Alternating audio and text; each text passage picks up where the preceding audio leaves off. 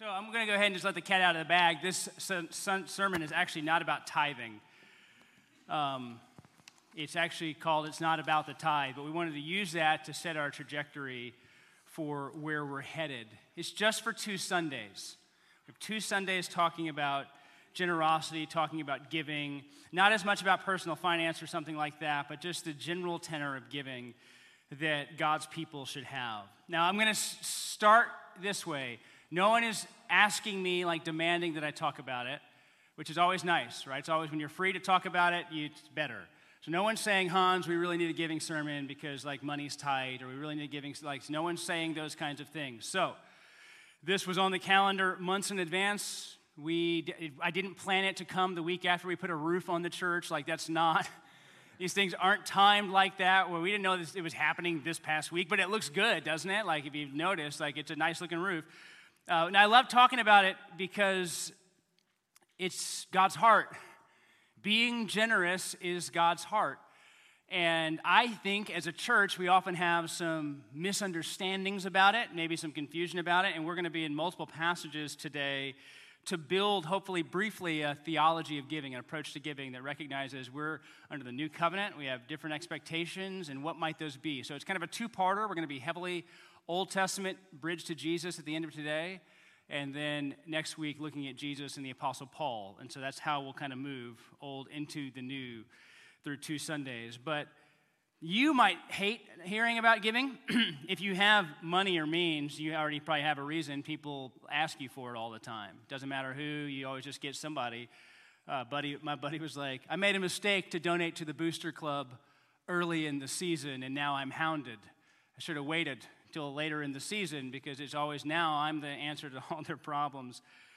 I think a couple of reasons we struggle with it is because it often feels like it's an obligation that is placed upon church members by church leaders rather than something that comes from a place of joy. Another reason is that churches, like we said, only talk about giving and generosity when they need money.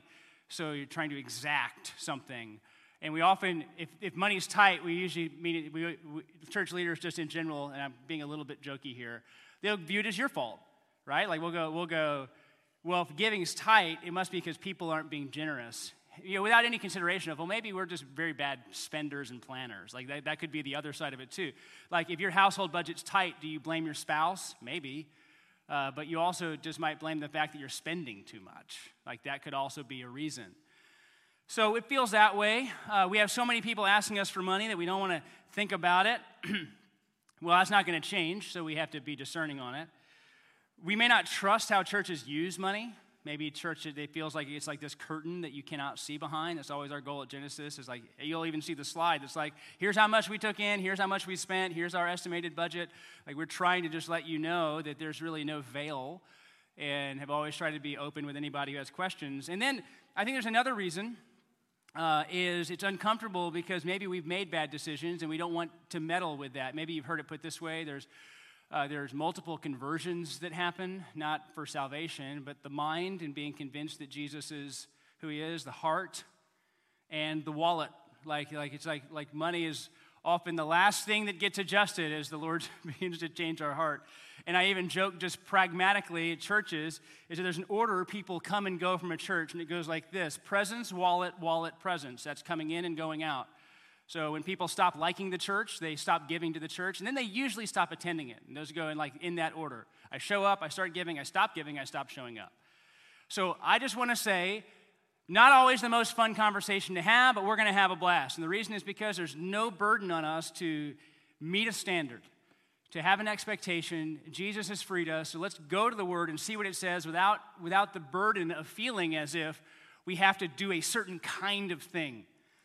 Right? The way churches handle money now with bank accounts and facilities, that's different than it was centuries ago. So we're in a different world. We're operating in different ways. And you probably have things that you give to that aren't the Genesis bank account, and that's fine too. So we want to talk about it freely and in a way that brings about hope. And I would also just say this, because we get so screwy with it, we need a way to regain a good view of generosity. We need to regain it, reclaim it as something that is deep in the heart of God and thus should be deep in the heart of his people. Like that should be it. If you are a podcast listener, I would encourage you to just go, at least for this week, to our podcast. It's called The Genesis Daily. And we have 5 episodes scheduled this week where I interview one of our elders, John Weichbrot, and I just ask him 5 different questions about giving and generosity. Those are going to go 1 day a week, all week. They're already scheduled. And so if you would go subscribe to that, or even not subscribe because you don't have to listen beyond this week, but it's there usually 5 days a week, John will be there for that as a way to just keep it in our minds, and you can kind of hear how some of his heart for it as well, and some of his experiences and way he's grown. And so that's coming. If you're a podcaster, you can probably find it pretty easily. If you're not, I'll help you. So here's where we're going to end today. We have to get there, though. We're going to end answering this question. How should knowing Jesus change our view? How should knowing Jesus change our view of a percentage or a calculation as the ultimate way of determining our heart condition? Right? Like, how should knowing Jesus change, well, I give this so I'm good, right? Like, that makes you feel like you've done good because you've attained to a certain level. And we'll talk in and around the idea of a tithe. We'll talk about just percentages because most of us are on an income that we can anticipate, and so it makes sense to be sure we're first fruiting that thing, but not in a certain way. So how does knowing Jesus change that? To get there, we're going to have to start in the Old Testament, find in that Old Testament the abiding principle that should kind of drive a lot of how we view generosity in general, and then look to Jesus. Okay, so those are our 3 things. We're going to go to the Old Testament. I have a lot of verses I'll read that won't be behind me, and then look at the one Old Testament principle that I think we should hold on to regardless of era, Old Testament, New. This is always true. And then move to Jesus. That's what we'll do. So let's start. You heard Nick read Malachi, but let's start right here in the Old Testament. Tithes and offerings. They were both commanded and they were voluntary offerings. So you understand that? God's law had an expectation placed upon his people, but at different times there were ways that he goes, now everybody whose heart stirred in them, we want you to give as well. And so that was a kind of a 2-pronged attack, as you might say. I'll give you, as we get into this, the tithe isn't the right mark, but we're going to talk about why that is first and foremost. First, what's a tithe? You might know this, but it's a tenth. For those of you who didn't know, I don't want you to be spooked by it. A tenth of what you give. I'm not talking about a tenth of gross or a tenth of net or a tenth of corn. Most of you aren't corn farmers, I would assume. If you are, let me know. We need to make a gumbo. So, a tenth of all. You can see it in things like this in Leviticus. Leviticus 27, verse 30. Every tithe of the land, whether of the seed, not just money, is it? Of the seed of the land, or the fruit of the trees, is the Lord's. It is holy to the Lord. If a man wishes to redeem some of his tithe, he shall add a fifth to it. I mean, those of you with your abacus, get ready. There's a lot of numbers that we're going to see. And every tithe of herds and flocks, every 10th animal, and all that pass under the herdsman's staff shall be holy to the Lord. One shall not differentiate between good or bad, neither shall he make substitute for it. And if he does substitute for it, then both it and the substitute shall be holy. It shall not be redeemed. Like, there's a whole way of worshiping and wondering and offering is that, like, it's a tenth. Well, what if you have 5 heads of cattle? Do you give half of one to get it to 10%? Right? As you try to do the math, you realize even the spirit there is like everything, right? The first fruits at a tenth is holy to the Lord, set aside. And the law has all kinds of ways of setting aside the firstborn, really built on the idea of the plague, the firstborn, the plague of the firstborn at Passover, and recognizing firstborn's all mine. And the Lord would even say, it's always mine. So God has always wanted first fruits. That exists before the nation of Israel even does. It's one of the reasons Cain and Abel didn't get along for long, is some offering versus from his heart, right? That idea of from your heart versus, just hit a number. One thing the tithe did, which is different than often today, is that it would support the priests and Levites. It would actually be a part of like taxation to help accommodate the needs of the tribe that had no allotment, to be sure that they could be covered. So the expectation was the people would give so that those who are ministering on behalf of the nation could live. And it wasn't just work. Like, at times they would even, like, God gets this portion of the offering, but the Levite can eat this portion of the offering. Just they can have food. You see this in Numbers 18 verse 20. And the Lord said to Aaron, you shall have no inheritance in the land, neither shall you have any portion among them. I am your portion and your inheritance among the people of Israel. To the Levites I have given every tithe in Israel for an inheritance. You hear it? I have given every tithe in Israel for an inheritance. In return for the service that they do, their service in the tent of meeting. So the way that they would operate, they were receiving their allotment of food and provision, their expectation would be from the nation that was giving. Well, that's not how today works. We're not the nation of Israel. You don't give so that the priests and Levites can all contribute and we can do our things, and we're not always funding the same kinds of worship, and we don't have a centralized place of worship. The faith of the gospel is actually decentralized. God's Spirit lives in everybody, right? All who believe have salvation, and God is building up his people into a temple. So we're in a different era, and we have different things, but you see again the precedent of generosity, first fruits, setting aside for the support of worship, for the work of the ministry. That's already beginning in the Old Testament. In fact, John will even get into the numbers with a little more detail in, I think, tomorrow's podcast episode. But some would even argue that it's not just a tenth. At other times you bring an additional tenth, and then you bring an additional tenth. And some might find it even gets over 20% of giving is kind of an expectation of the nation. Deuteronomy 14, you shall tithe, this is verse 22, you shall tithe all the yield of seed that comes from the field year by year. And before the Lord your God, in the place that he will choose to make his name dwell there, you shall eat the tithe of your grain and your wine and your oil and the firstborn of your herd and flock, that you may learn to fear the Lord your God always. And if the way is too long so that you are not able to carry the tithe when the Lord your God blesses you because the place is too far where you will go to worship, because the place is too far which the Lord your God chooses to set his name there, then you shall turn it into money. Sell whatever you are bringing if it's too far to carry. Turn it into money and bind up the money in your hand and go to the place the Lord your God chooses. And spend the money for whatever you desire, oxen, sheep, wine, strong drink, whatever your appetite craves. You shall eat there before the Lord. You'll worship, you'll rejoice. If it's too far of a journey, sell. Then go with money and turn the money back into things and then rejoice. Then celebrate. Because the whole system God had set up for his people revolved around worship, the support of that worship and the people who were doing it, the provisions of the temple. And then you have like Deuteronomy 14:28.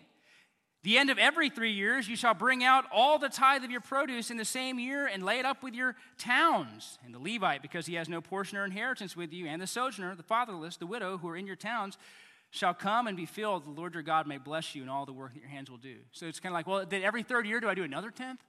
Right? The math that we try to figure out to go, what does this mean? And it's not just that, but what you have is a minimum expectation in the Old Testament that God's people would give a tenth of everything. Jesus actually gets mad at them for that in the New Testament. Because he's like, you give a tenth of everything, but basically your hearts don't care at all. This is what human hearts do with laws. We'll learn more about that in a moment. But we go, oh, okay, I'm doing this, so I'm good. I've accomplished this, so I'm good. I'm generous in this way, so I'm good. We give something, so I'm good. If the sentence is, I active verb blank, so I'm right with God, it's the wrong sentence. It's the wrong way of viewing it. So we have this concept of a tithe, and this has somehow gotten ported in. I can tell you one reason it gets ported into church language, even though the New Testament doesn't really talk about it in any kind of positive way. The reason it gets ported in is because Abram gave Melchizedek a tithe of everything. Abraham found this priest Melchizedek and tithe everything to him. So some would argue the tithe predates the nation. And since it predates the nation, it is an abiding expectation that God has. But there's actually no New Testament control of even that idea, that because Melchizedek did this, thus you should also always do 10% of everything. It really was an expectation of the law that included worship, in a sense, taxation, the provision of needs to the poor, the provision of the needs to the priest. It was doing a lot for the economy of Israel and for their worship. And so we can't just port in a term, Old Testament, into the New and assume that it's going to accomplish the same kind of thing. But our hearts love rules. We love to make them, and we love to follow them, and we love to have them make it feel better for us. But again, it wasn't just the tithe in the Old Testament. There were also offerings at times when people would give not just money, but skills and things to the worship of God's people. Exodus 35, as they're thinking about the tabernacle. Let every skillful craftsman among you come and make all the Lord has commanded. The tabernacle, its tent, its covering, its hooks, its frames, its bars, its pillars, its bases, the ark with its poles, the mercy seat, the veil of the screen, the table with its poles and its utensils, and the bread of the presence, the lampstand also for the light with its utensils, and the lamps, and the oil for the light, and the altar of incense with its poles, and the anointing oil, and the fragrant incense, and the screen of the door, and the door of the tabernacle, the altar, I'm running out of breath, the altar of the burnt offering with its grating of bronze, its poles, all its utensils, and basin, and its stand, the hangings of the court, the pillars and its bases, the screen for the gate of the court, the pegs of the tabernacle and the pegs of the court and their cords, the finely worked garments of ministering in the holy place, the holy garments for Aaron the priest, and the garments of his sons and their service in the priest. Okay, we're going to stop there. It sounds like a long list, doesn't it? You're just like, oh my gosh, that's a lot to build. That's a lot to do. That's kind of exhausting. It's a lot to read. Every single one of these was an opportunity to worship by using your gifts and your skills to create the place God's people were to worship in the tabernacle. We can kind of get mired down in the details, but it goes back to let every skillful craftsman among you, which again demonstrates that God has endowed even his people with not just money, but skills. Kind of broadens even the idea of generosity, doesn't it? That we don't want to even hoard our skills, our gifts from one another, but to bring them to bear in the health of the life of God's people. Exodus 35 continues in verse 20. Then all the congregation of the people of Israel departed from the presence of Moses, and they came. Look at this line in verse 21. Everyone whose heart stirred him. Everyone whose heart stirred him, and everyone whose spirit moved him, and brought the Lord's contribution to be used for the tent of meeting and for all its service and for the holy garments. So they came, both men and women. All who were of a willing heart brought brooches and earrings, brooches. I'm going to screw that one up every time because we don't wear them in our house. Signet rings and armlets and all sorts of gold objects, every man dedicating an offering to the Lord, and everyone who possessed blue or purple or scarlet yarns of fine linen and goat's hair or tan ram skins and goat skins brought them. Everyone who could make a contribution of silver or bronze brought it, and everyone who possessed acacia wood for any use in the work brought it. And every skillful woman spun with her hands, and they all brought what they had spun in blue and purple and scarlet yarns and fine twined linen. All the women whose hearts stirred used their skill, spun the goat's hair. And all the leaders brought onyx stones and stones to be set for the ephod and the breastpiece, and the spices for the oil, for the light, for the anointing oil, and the fragrant incense. All the men, the women, the people of Israel, whose hearts moved them to bring anything for the work the Lord had commanded by Moses to be done, brought it as a free will offering to the Lord. You hear the term free will offering to the Lord, and not commanded, not demanded, not expected, that at times the nation of Israel, it was whatever you have, and people were bringing their, in our estimate, their watches and their rings, and they melt it down and use what you need. If you need this, take this. The similarity shows up in passages like Acts 2 or Acts 4, where the church was selling homes and bringing the proceeds to provide for the needs of the ministry. Just the abundance and the overflow and the expectation. It's interesting when you can find those kinds of similarities where everyone whose heart stirred contributed to the needs. Everyone who desired to do it. So when we talk about tithes and offerings, tithes were expected, bound giving that the nation was to do. Offerings were these ideas of free will, generosity, as your heart stirred, as you are able. And God's whole calendar and system included opportunities to both tithe and offer. It was a way to provide for the worship of the nation, and it was a way to provide for the needs of the poor, even of the fields. Let gleaning happen. That's where the story of Ruth becomes so important with Boaz. They leave some of the food in the field as they've worked through it so that the poor could come and eat and be fed. So there was a principle built into the nation of giving and generosity, but not just so that you're good, so that your people, God's people, may flourish, His name may be known, the nation may be provided for, the worship can happen as it ought to happen. And so again, both expected, but also at times free will. And so Nick read from Malachi, and what you see in Malachi is likely the last book of the Old Testament. We're in the remnant land and the returns, and there's 400 years from Malachi to Jesus. And God is speaking of, through Malachi, the promise of His restoration of His people. But what have the people done? They have not been obedient to give.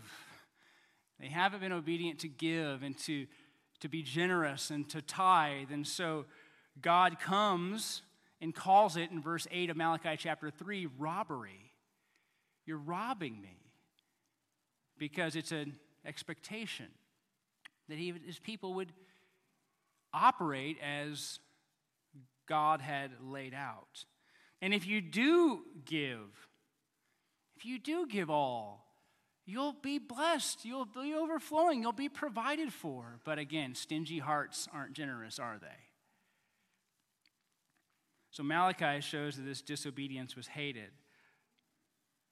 I'm going to talk positively and negatively about what we see here. I think positively, you see the support of worship, like we said, the provision for those in need, the expectation at times of free will and the giving. Negatively, as we've already discussed, is what our hearts can do when we read about that is to port in that expectation and then go, I'm good because I tithe.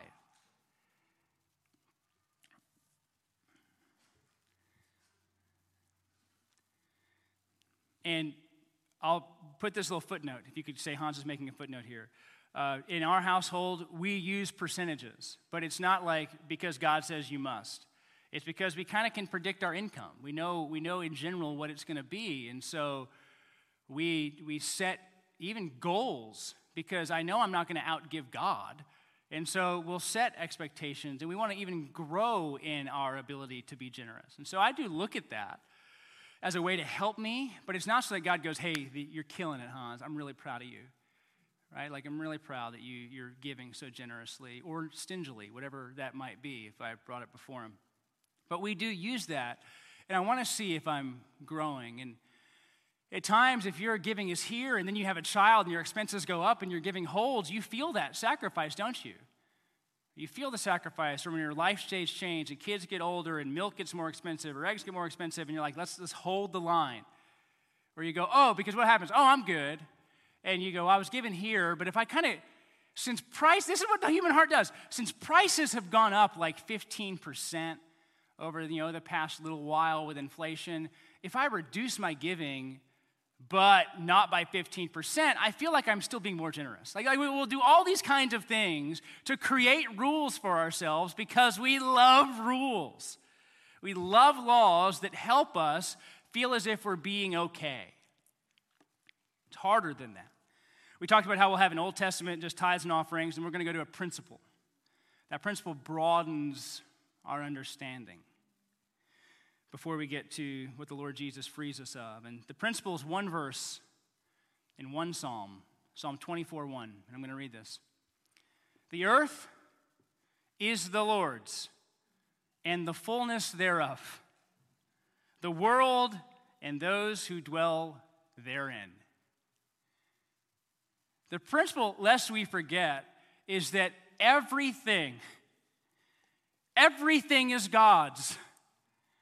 This is what the law does to us if we abide by it in the wrong kind of way. We go, well, God gets 10, and I get 90. And I can do whatever I want with that 90. I can make bad decisions. I can make good decisions. As long as I'm not regularly running heavy deficits, I'm good. But that actually has such a small view of God, doesn't it? It's like God's a dog we have to feed. And just go, well, let's just go put the food out there so the dog doesn't growl at me. I mean, it treats God as so small and so needy. Like God needs 10. No, what we need to do is realign our hearts because God owns everything. He owns everything. He owns the 100 and is concerned about what a human heart does with the 100, not just with 5 or 10 or 12 or 20. And I have people in my life who are like, they're giving 20% of what they're able. 20%, that's awesome. I'm like, double it. I don't know, like what would happen? Like I just love that. But their view is this is all God's. It's all God's. And there are things that we do as believers where we support different kinds of work in different kinds of ways, but that thinking that God has given me X% to live on and X% for Him is law-based thinking that harms our ability to worship and short-circuits the thinking about everything that we have. This includes, for those of you in this room who don't earn money, it would exclude you. So it includes how we think about everything, how you would share your toys, your games, your time with people. Everything belongs to God. And if you have to somehow get a job before you can be generous, then you're mistaking what generosity really is, which is a whole way of being core to what a Christian is, because we reflect a generous God. Your home is something God has given to you to be generous with. Your job, your skills, something God has given to you to be generous with. Because it's all God's. It's all God's. And we miss this. Your career, also God's. Your passions, also God's. All God's. A law mind toward everything reduces God into just some kind of little g God that we must appease so that we can live our lives in the way that we want. It doesn't recognize just how present and big and concerned He is with all of His people and all that they do, how they support, how they serve. At times we give financially, disciplined. We talk more about some of those structures next week, but how we treat each other, what we do with our time, what we do with the gifts God's given us, how we use our home, how we use our vehicles. I get so nervous, because at times, by God's grace, our cars aren't in the shop all the time anymore, so that's a huge answer to prayer. But every time I would talk to the elders about it, John, of all people, would be like, if you need a car to drive around with, just take one of ours. It's fine. Dusty's out of town. I'm like, bro, Googers drive 10-year-old vehicles. I don't think you want me to, I might break it. And the funny thing, he doesn't care. He's not concerned. My concern is not that you break it. I'm not going to let you alone. I still haven't borrowed a car of John's ever. I'm like, no, we'll be okay. I'll just make Matt take me places. That's what I'll do. Matt will just drive me around. I'll ride a bike. I'm a biker. I'll buy a bike somewhere. So we have that law idea, tithes and offerings. There's commanded ways to do it. There's free will ways to do it to support what's going on. We need to recognize that in the right mind and the right heart, everything is God's. Everything is God's. Now we see this reflected in the Lord Jesus, don't we? Because Jesus will even say things, if you were with us in the Gospel of John, he will say things like, I don't do anything unless I see my Father doing it. I don't do anything. I live my life based upon how my Father would have me live my life. It's hard in the New Testament not to talk about giving without looking at how Paul talks to the Corinthian church. 1 Corinthians, 2 Corinthians, will actually be in both of those, but briefly.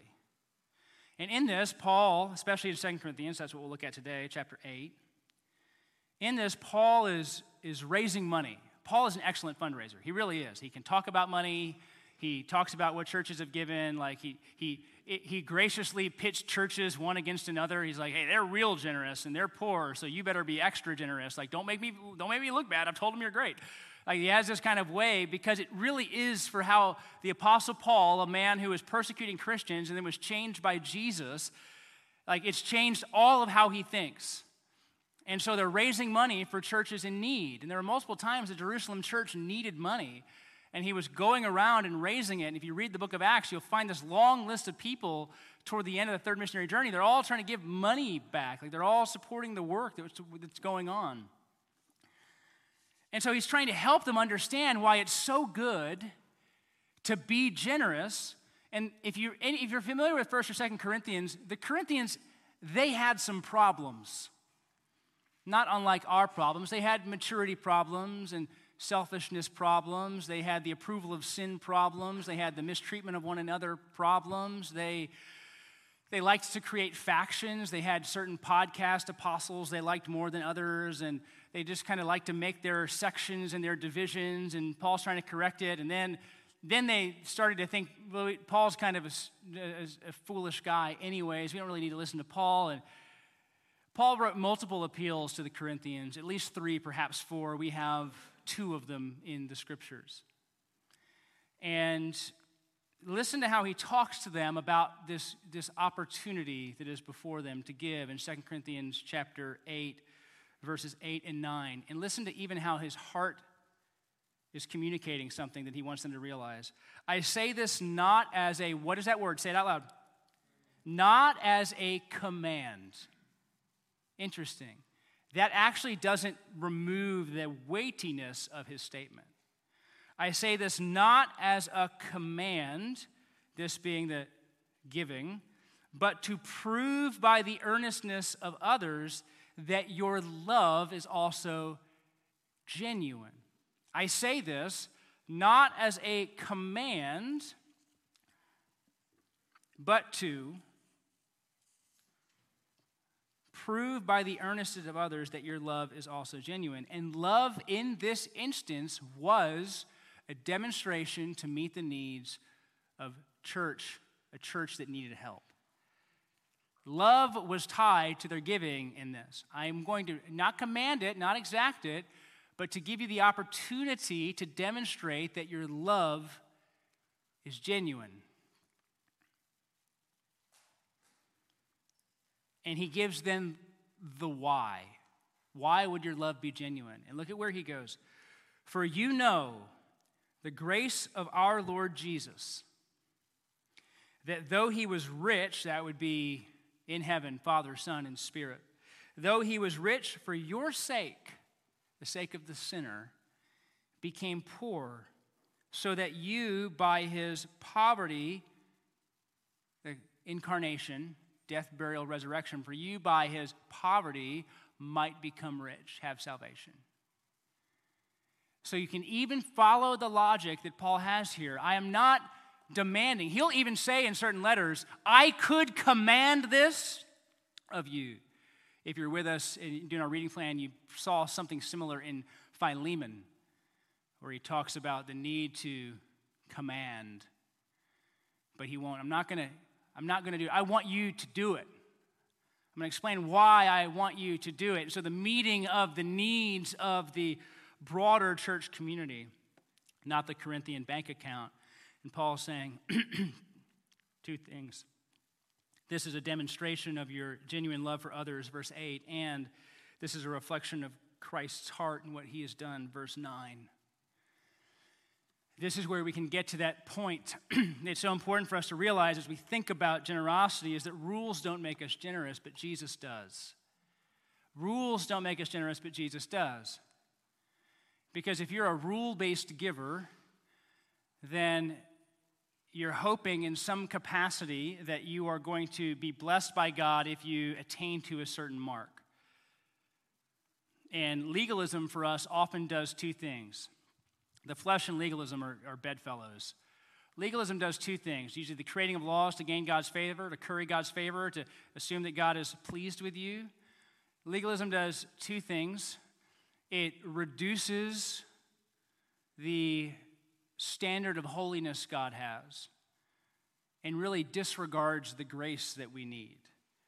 And so if you create a rule about giving, or even if we as a church create hard and fast rules about giving, if we are not careful, what have we done but created burdens to place on a congregation? Now, this is where I'm going to struggle. Because as a pastor, I want all of us to be thoroughly generous. Not just into the church bank account. Like that's not my only concern. But with our lives. There are probably missionaries and ministries that you support or could support that aren't Genesis missionaries. That's also generosity. Perhaps you have a part of your budget that isn't, in the tax-deductible side that includes buying friends groceries or meeting specific needs that they have or just blessing them in certain ways. All of that is because God owns 100. 100. But on the other side, I also know this, because we're Americans. Americans are often stingy in regard to stuff. We're incredibly wealthy, but we're also very stingy. Our hearts like our wealth, and we like to produce, we like to consume, and we like to make things about us. I said to my kids yesterday or the day before, I said, we live like kings. Most everybody here does. You are the envy of previous generations from centuries past. We live in such affluence that we think generosity is a number.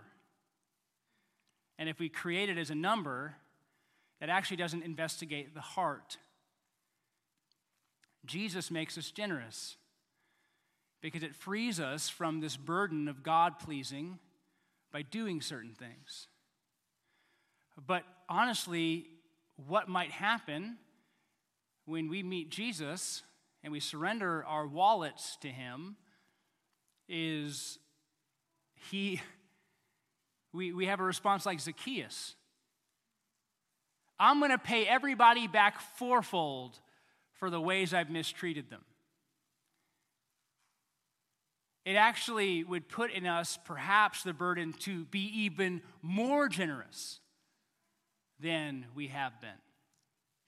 To be more thoughtful in how we spend and in what we do. Because we have that capacity, realizing I will never be able to do for others what Jesus has done for me. I'm not even trying to do that anymore. I'm not trying to please God. I already have pleased God. So now what do I want to do? By his Spirit, reflect him. Reflect him in how I give of my time and how I offer my skills and how I give of my funds. I want every member of Genesis to be Genesis. Generous, that's fine. We'll call this Generous Church. I want every member to be that. I do. Why? Because it puts God on display. It doesn't put Genesis on display. It's not like, well, we're great. But it teaches us that it's not about us. It's about all is God's. Rules don't make us generous. Jesus does.